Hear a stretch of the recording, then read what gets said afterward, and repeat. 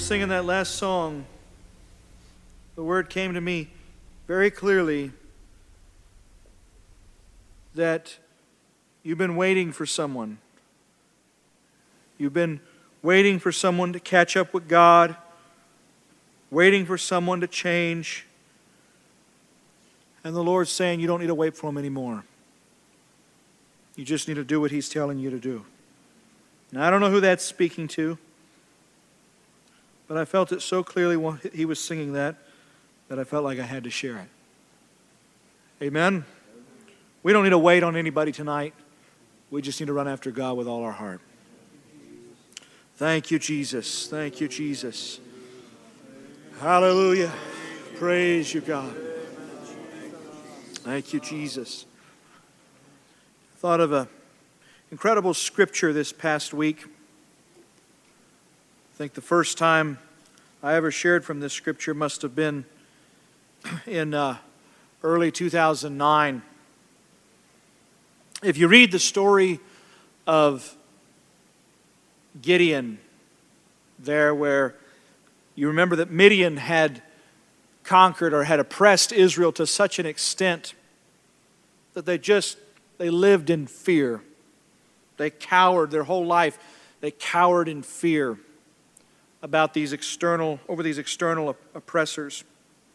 And you remember the story of how Gideon was in the wine press, and all of a sudden the angel of the Lord shows up. And the incredible thing is, Gideon's experience thus far in his life, it seems like it doesn't prepare him to have very much faith. So everything the angel says, Gideon just barely believes its possibility. And he asks for one sign after another, and the angel kind of obliges him. It's really quite remarkable. And every sign that Gideon asks for ends up happening until something begins to build inside of Gideon. And he slowly begins to change until he becomes a force for faith in the lives of other people. Amen? And God works an incredible miracle. And He grants the people 40 years of peace after Midian is put to flight there and when the barley loaf chased them out of town, so to speak. And they get 40 years of peace. It's incredible. But then Gideon dies. And in his place, he's got a whole bunch of sons, a whole passel of them, in fact. I think there's like 70 of them. And as you might expect, when the judge dies, the judge of Israel dies, and there's 70 sons left over, they have quite a conflict as to who's going to take daddy's place.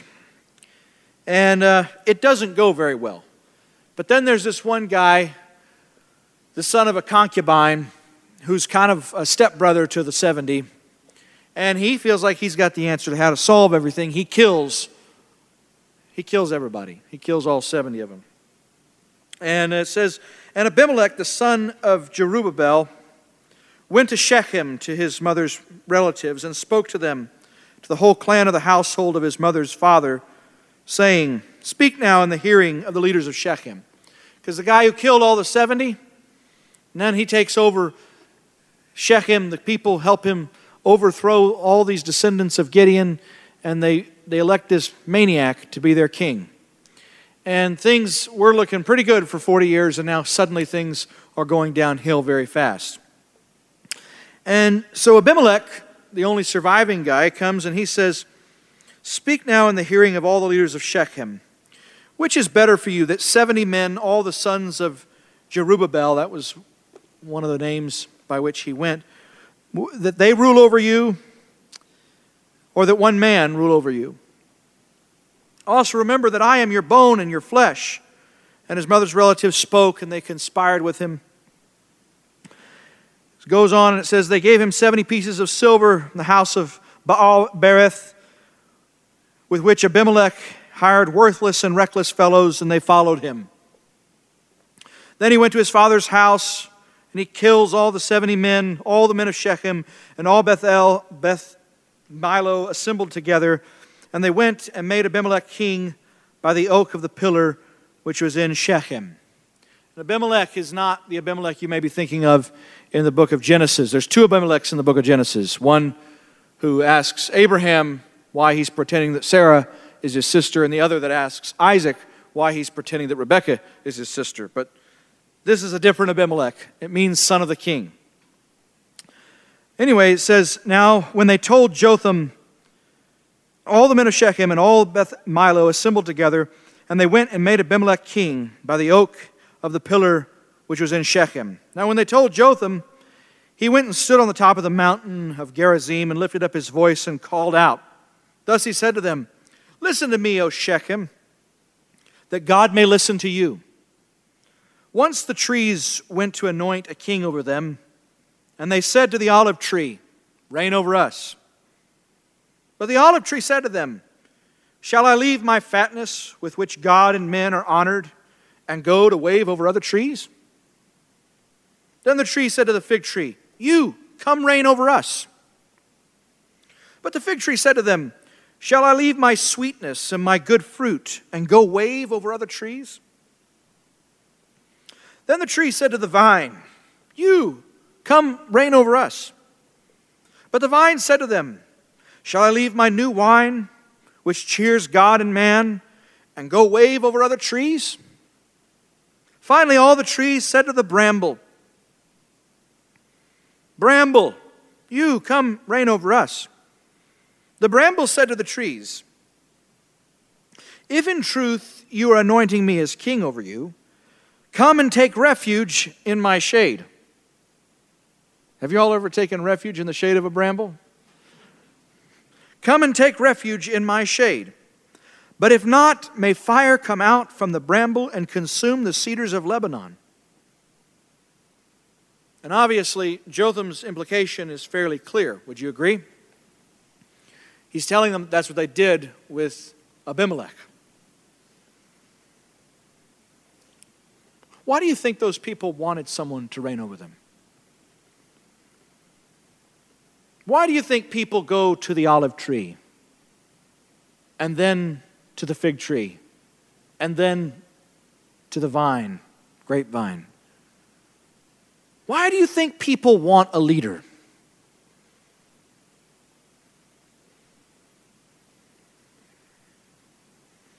Why do you think people seek out someone who can be their leader? I was thinking where he says, the scripture that's been quoted tonight, there is no other name under heaven given among men whereby we must be saved. Acts 4:12. And yet Jesus said, if one came in his own name, you would receive him. But because I come in the name of another, you will not receive me. Why is it that people receive leaders who come in their own name? Why is it that we want leaders? Maybe you say, I don't want a leader, I want to be my own man. Really? Your own man. Completely independent. Completely free from any guidance, any role modeling. I want to be my own person, my own woman. Really? And how are you going to express that independence? Well, I'm going to look around until I find a fashion that I like. And then I'm going to dress exactly like that person because she seems independent. And I want to be independent like her. Do you find anything slightly ironic about the statement I'm making here? I want to be a rugged individual. Really? Like what? Well, like that guy I just read about in this book. Totally individual, just like that guy, right? I mean, the truth of the matter is, the Bible calls us sheep. And everybody is serving somebody, and everybody is following somebody. There's not a single one of us that is completely independent. You couldn't even communicate the thought and use those words except that you followed someone when they taught you how to speak. They said, say dada, and you said dada. Mama, and you said mama. No, you can't do anything without help. Every single one of us have people in our lives, whether they're living or maybe fictional characters, or whether they're imaginary characters on television, or fashion characters, or pop culture, doesn't matter. We all have to find someone to lead us. Now, why is it that we have to find someone to lead us?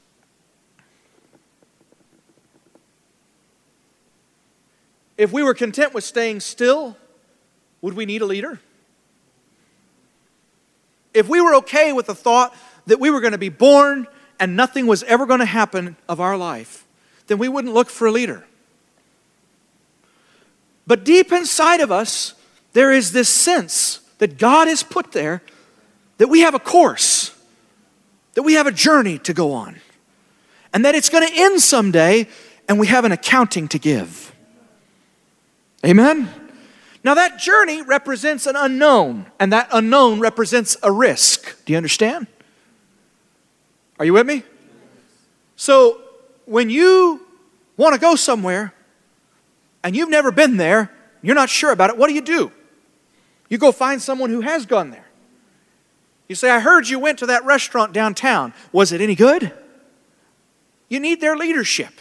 You need someone who has the experience that you're trying to get to. And they say, oh, no, it's like all the other restaurants in Waco. Except one. Brother Derek, if you're here. But you need a leader because you want to go where he's gone. You see something that someone has that you don't have, or some place that they've achieved that you don't have, and you say, I want to be there. And so you emulate that person in order to arrive at the place that they're at, that you desire. Amen? So the need for leadership is deep inside of all of us, especially young people. And the more independent you think you are, the more deceived you are, because everybody needs a leader. And there are leaders who really stress independence, and they get a huge following. And it's ironic, because the leaders who talk about how independent you can be, they're the ones that have the most followers. Do you understand? The churches that stand up and tell you, you don't need anybody, you can do it on your own, they're packed out. Isn't that ironic? Ever so slightly ironic, huh? Because people are following this myth that they don't need to follow anybody. And you're saying, Asi, I don't follow. I'm sorry.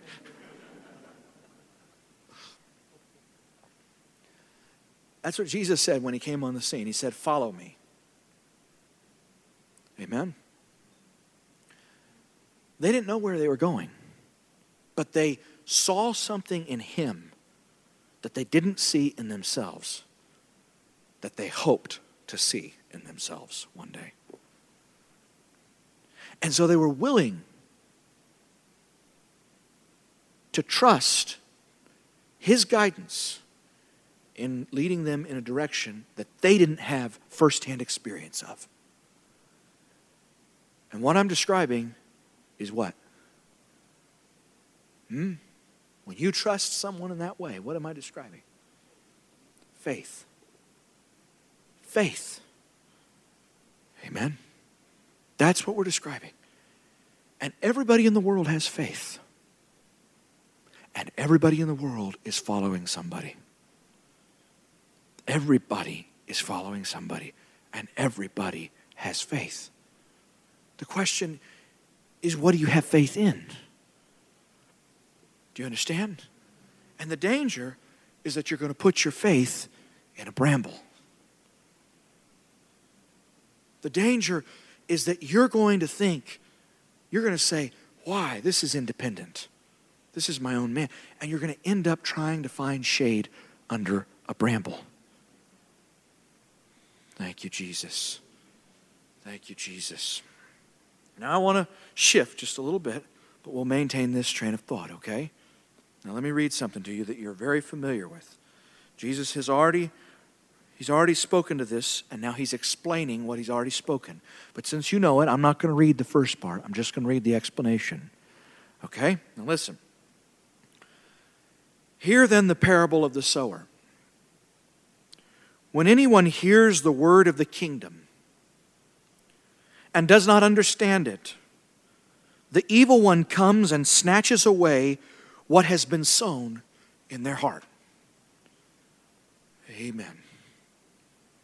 If someone were to come to you and say, there are tickets to Israel, and they're only $250 a person, and I want to tell you what Israel is like, and they explained it to you in vivid detail, in beautiful pictures and colors that just made your heart yearn to go and walk where Jesus has walked, to see the sights, to look at the hills where he preached, to see the people and walk among them. Amen? What would they be doing? They would be sowing in your heart the vision, the idea of a place you'd never been. And every time the Word of God comes to us, that's what's happening. He's sowing in our heart the idea of a kingdom. The ideal, the vision, the plan, the imagery of this place. It looks like this, and the people treat each other like that. And there's this kind of freedom, and there's this kind of joy. And the sorrows, you can handle them like this. Amen? Now, if that image stays in your mind, as a man thinketh in his heart, so is he. If you keep that ever before you, pretty soon you're going to realize that idea, that dream that you have, you're going to start pursuing it. And every turn, you're going to see, does this take me closer to that ideal? Amen? But in this parable, Jesus describes to us how those great ideas, those great visions, those great seeds of the kingdom, they get sown in our minds and hearts. But then we walk out of the meeting and we don't change. And he wants to explain to us why that happens so that it can stop happening. Are you with me? When anyone hears the word of the kingdom and does not understand it, the evil one comes in and snatches away what has been sown in his heart.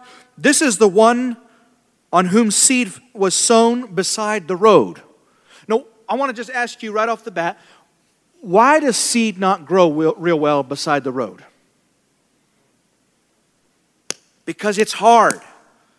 It's gone through a lot of things. A lot of wheels have gone over that soil again and again and again. And when you suffer a lot, when you go through a lot of things, when a lot of things happen to you, you can get as hard as a road in your heart. Are you with me? A lot of wheels have gone over. A lot of dreams have passed over this road, this place. And the soil just gets harder and harder and harder, so that the seed does not penetrate into the soil where it can start to germinate, soften, and sprout. And even if it barely penetrates, the soil is so compacted, you could supposedly drill into the soil and put the seed in there, but the soil is so tight that that little promise of God can never spread open and sprout. That hard testa of the seed can never fall off because the soil restricts it. The soil of too many things turned to unbelief, too many experiences, making your heart harder and harder and harder and harder. Do you understand? Now, it is the hard heart, ironically, that is the cause for the mind that does not understand.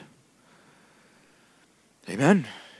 If your heart doesn't believe that seeds can grow here anymore, then there's this dissonance between your mind and heart, and your mind just won't compute what your heart just won't believe. Are you with me? Your mind just won't understand, won't unpack the seed that your heart won't receive. Are you still with me? And so he says that the first kind of people to miss out on the promise of the kingdom are the people whose hearts have become like a road, compacted through a lot of weight of a lot of experiences that disappointed.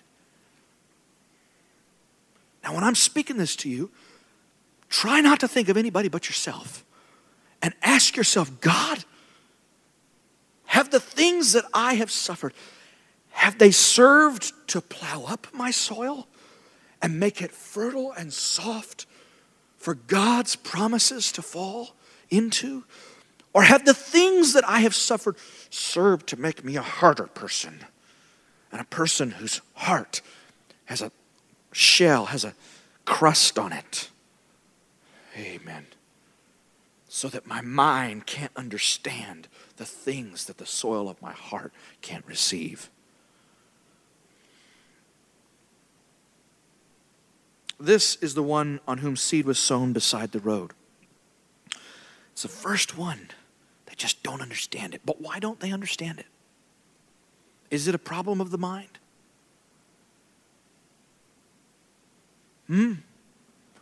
Why don't they understand the word? Is it a problem of the mind? No. It's a problem of the heart.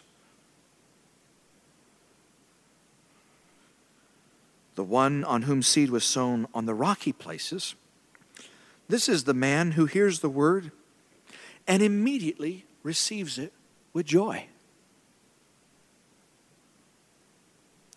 Yet, he has no firm root in himself.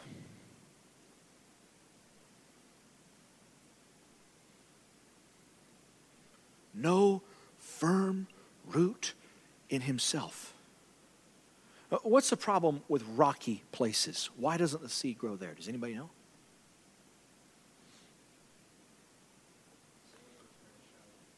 Again, it's a problem that the soil, there's not enough soil. Isn't that right? So the road, it can't get into the soil. The rocky places, it can get in, but it's not deep enough soil. Are you with me? The soil is too shallow. So it springs up quickly, but the root doesn't go deep enough to touch sources of water that can help the plant withstand the difficulties of the heat. Are you with me? And what are those rocks? What is the rock that would keep the seed? Again, if we stay with the analogy of the heart, what is the rock? What is the rocky place that keeps the seed from putting down a deep root? It says he has no firm root in himself. So where are the rocks? The rocks are in himself. The rocky place is in himself. And what is this rocky place we're talking about? Huh? Yeah. Can you think of any scriptures that talk about that? Like, for example, in Ezekiel. The days are coming, says the Lord, when I will put my spirit inside of them. And I will take their heart of stone, and I will give them a heart of flesh. Amen. And I will teach them to walk in all my statutes. What does that mean? That means the seeds won't be wasted anymore. The seeds won't bounce off the hard heart and fall by the wayside. The seeds won't spring up in shallow soil and fall by the wayside. Because God is going to help us to feel where we lost feeling. He's going to give us a heart of flesh. Now, people who have been paralyzed, who have lost all feeling in a part of their body, they liken it to their hand or their foot feeling like a stone. Amen.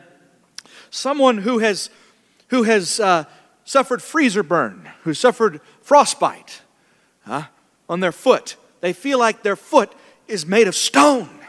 When you lose the sense of feeling, the ability to feel, that feels like a stone. The space is still occupied, but the feeling inside the space is gone. Do you understand? That's what it means to have a heart of stone. To not feel the things that you should feel.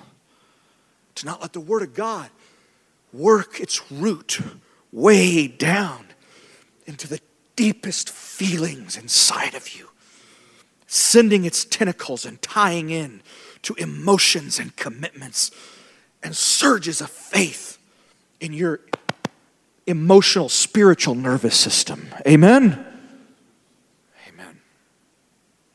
The one on whom seed was sown on the rocky places, this is the man who hears the word and immediately receives it with joy.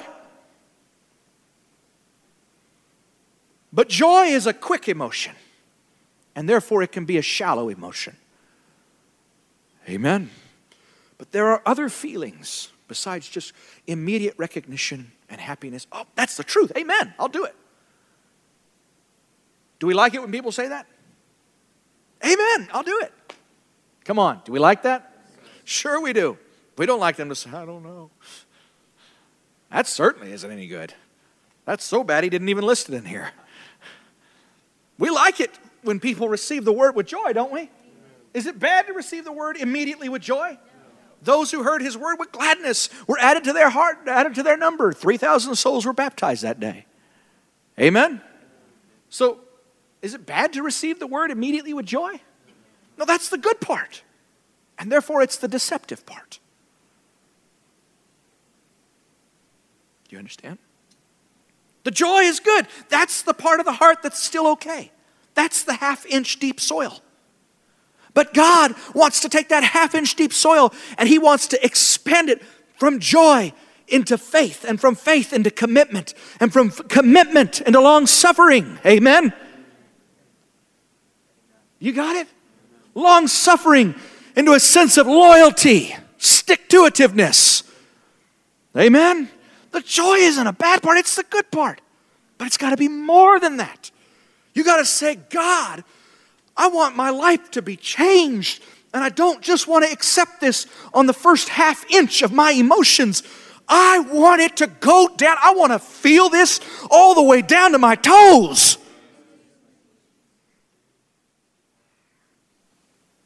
The one on whom seed was sown on the rocky places. This is the man who hears the word and immediately receives it with joy. Yet he has no firm root in himself, but is only temporary. And when affliction or persecution arises because of the word, immediately he falls away. He falls over, okay? He's a plant. And you can hang around him, and when everything's going good, he's there smiling, his sunflower's up there. I'm so happy to be living for God. And then just about the time you need him most, when everybody's going through something, he withers and he's gone. What happened to so-and-so? They were doing so good in the last meeting. I'm telling you, Jesus has given us the answer. It's an issue of the depth of our feeling. We're satisfied with a shallowness of experience, a shallowness of feeling. And that's not what it takes to withstand the scorching difficulties that are coming. Amen.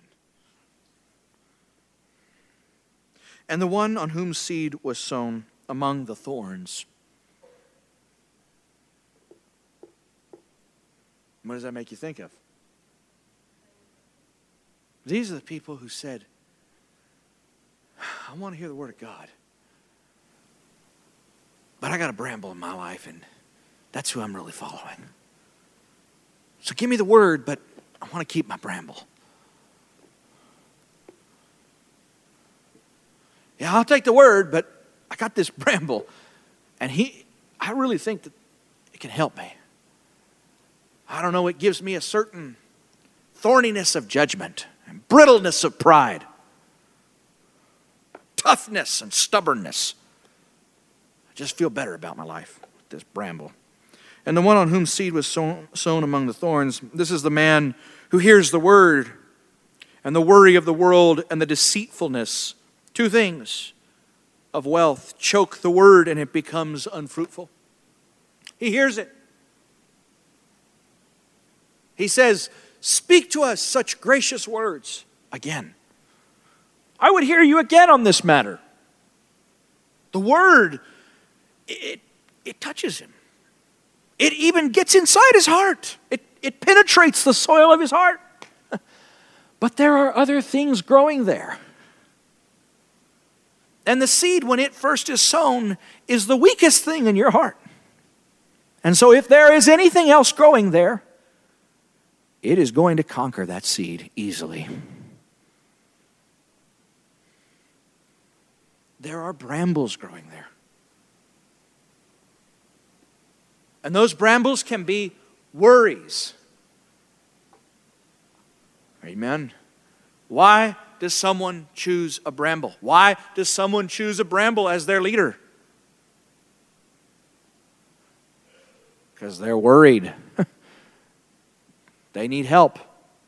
They don't know what's in the other room. They need someone to be following. Oh no, I am independent. I don't go to parties. I don't go to church.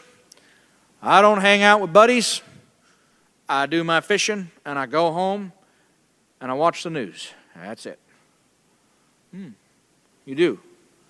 And that news, that doesn't represent any sort of leadership in your life.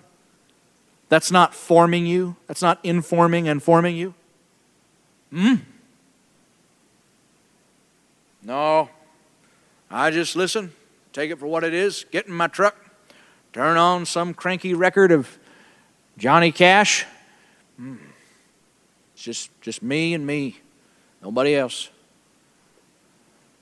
Yeah, Johnny Cash isn't leading your heart through certain feelings, certain memories, certain dreams. Every time you do anything, you're being led. You're turning to somebody. You're turning to brambles. You're saying, would you please be the direction in my life? Would you please be my role model?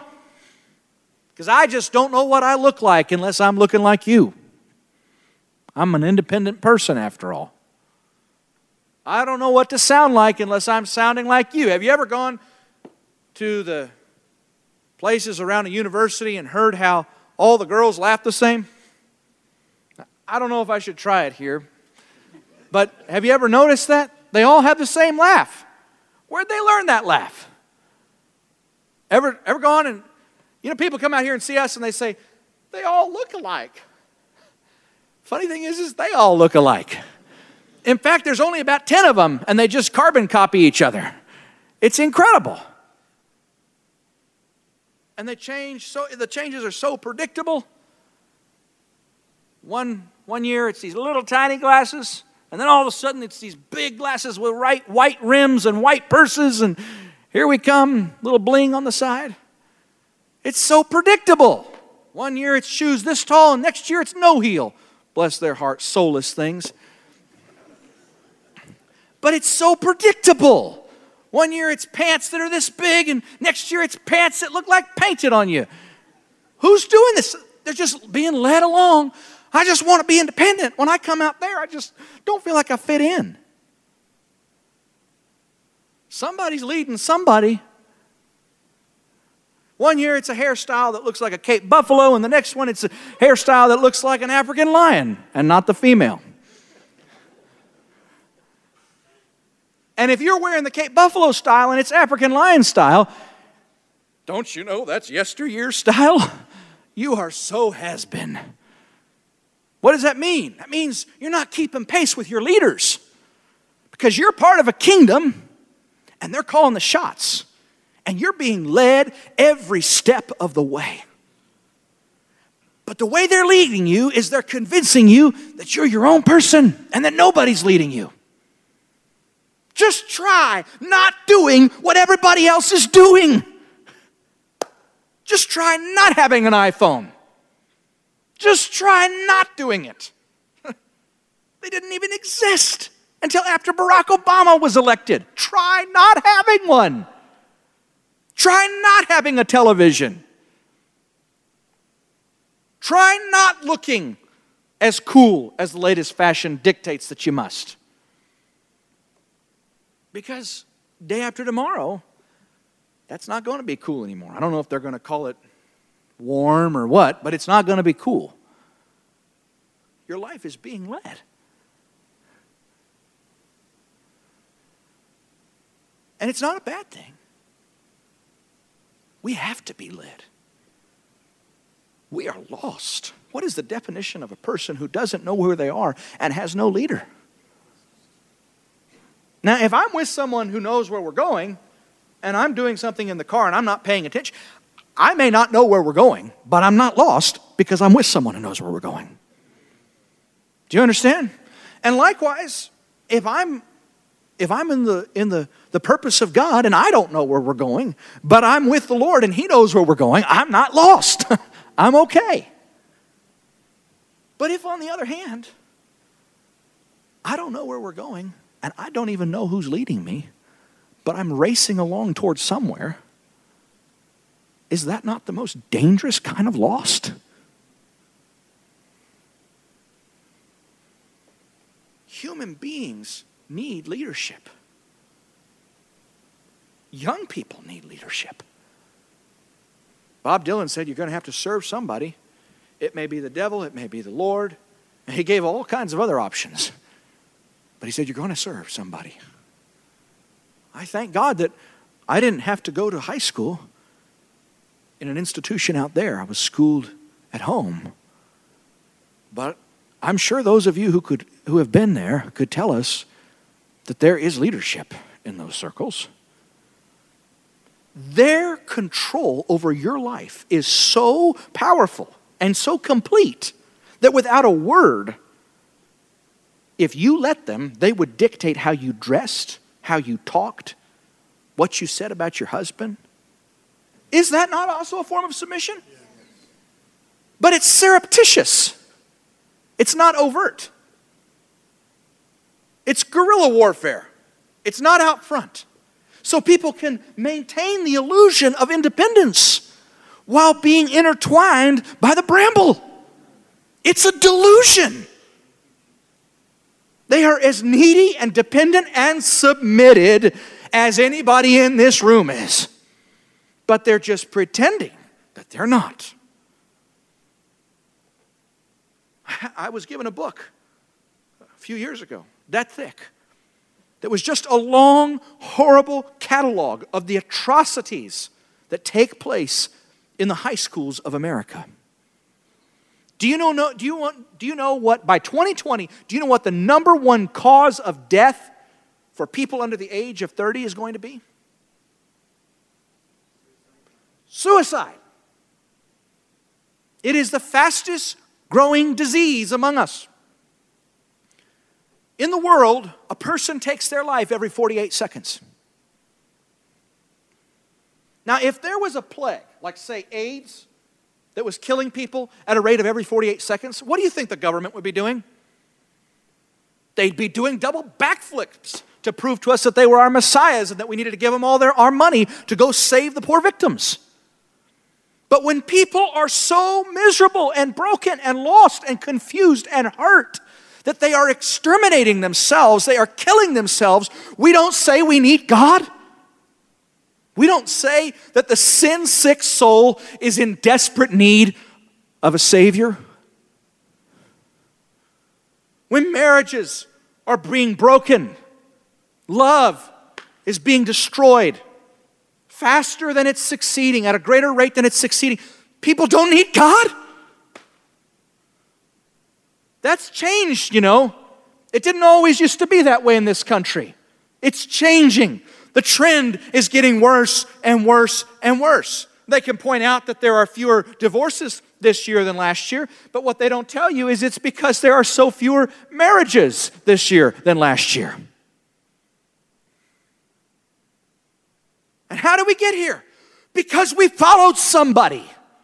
We followed the way they said we should behave in our marriage. In the movies, they showed us how. In the books, they told us how. In the magazines, they sold us the products that helped us look just how. They told us how we should behave toward our children. The experts came out and upended everything we used to do with children and gave us a new way. And we followed along like good little followers because that's what we are. Gobble, gobble, gobble. Then they told us that education didn't have to be this way. It could be like that.